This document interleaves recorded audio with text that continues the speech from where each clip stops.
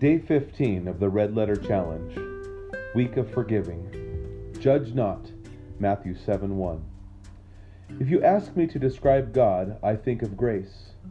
The gospel is the good news that Jesus Christ came to give us all grace, and that by His grace we are saved.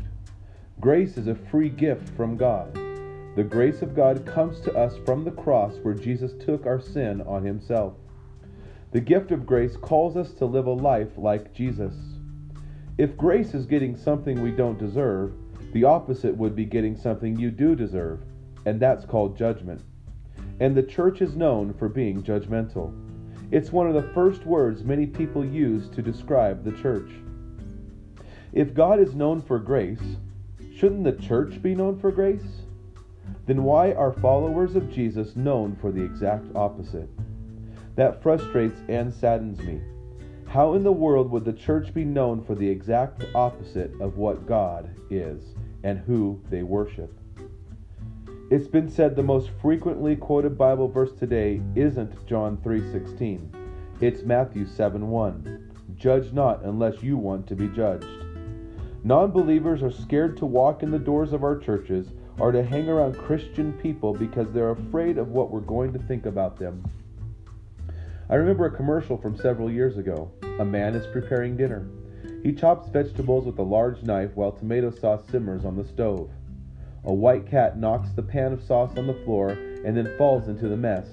Just as the man picks up his tomato-splattered cat, his wife opens the door.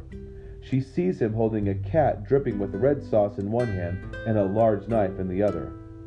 Things aren't always as they first appear. A few years ago, a grocery store clerk wrote to Ann Landers, a famous advice columnist. She said she had seen people buy luxury food items like birthday cakes and shrimp with food stamps. The writer said she thought people on welfare who treated themselves to such non-necessities were lazy and wasteful. A few weeks later, this appeared in the Ann Landers column. I'm the woman who bought the $17 cake and paid for it with food stamps. I thought the woman in the store would burn a hole through me with her eyes. What she didn't know is the cake was for my little girl's birthday. It will be her last. She has bone cancer and will probably be gone within 6 to 8 months. You never know what other people are dealing with. Right after that verse in Matthew 7, Jesus says, "Why do you notice the speck of sawdust in your brother's eye when you have got a plank in your own eye?" This is one of the most sarcastic sayings of Jesus, and I love it.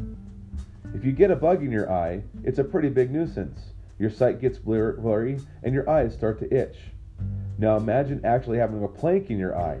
If you suffer because of a bug, think about having a plank. Everyone would see it. It would knock into people. You'd lose all sight in that eye. Wouldn't you do everything you could to take it out?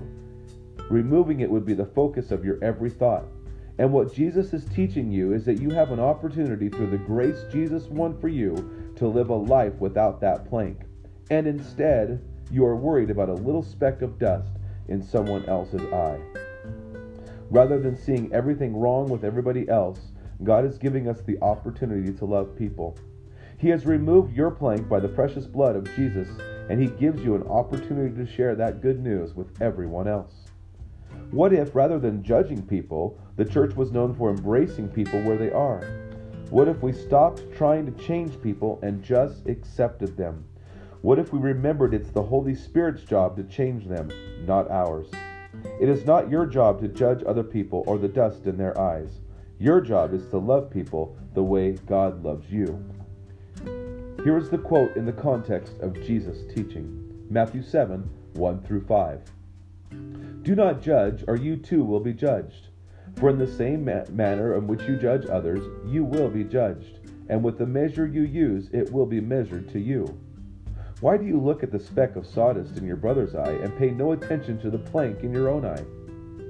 How can you say to your brother, "Let me take the speck out of your eye," when all the time there is a plank in your own eye? You hypocrite! First take out the plank of your own eye, and then you will see clearly to remove the speck from your brother's eye.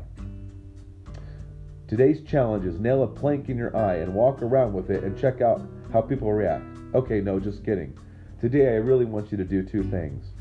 The first thing is thank God for the opportunity we have to live a plank-free life without the judgment we deserve. The second thing is write down the names of any individuals or groups of people you might have improperly judged in the past and ask God for forgiveness.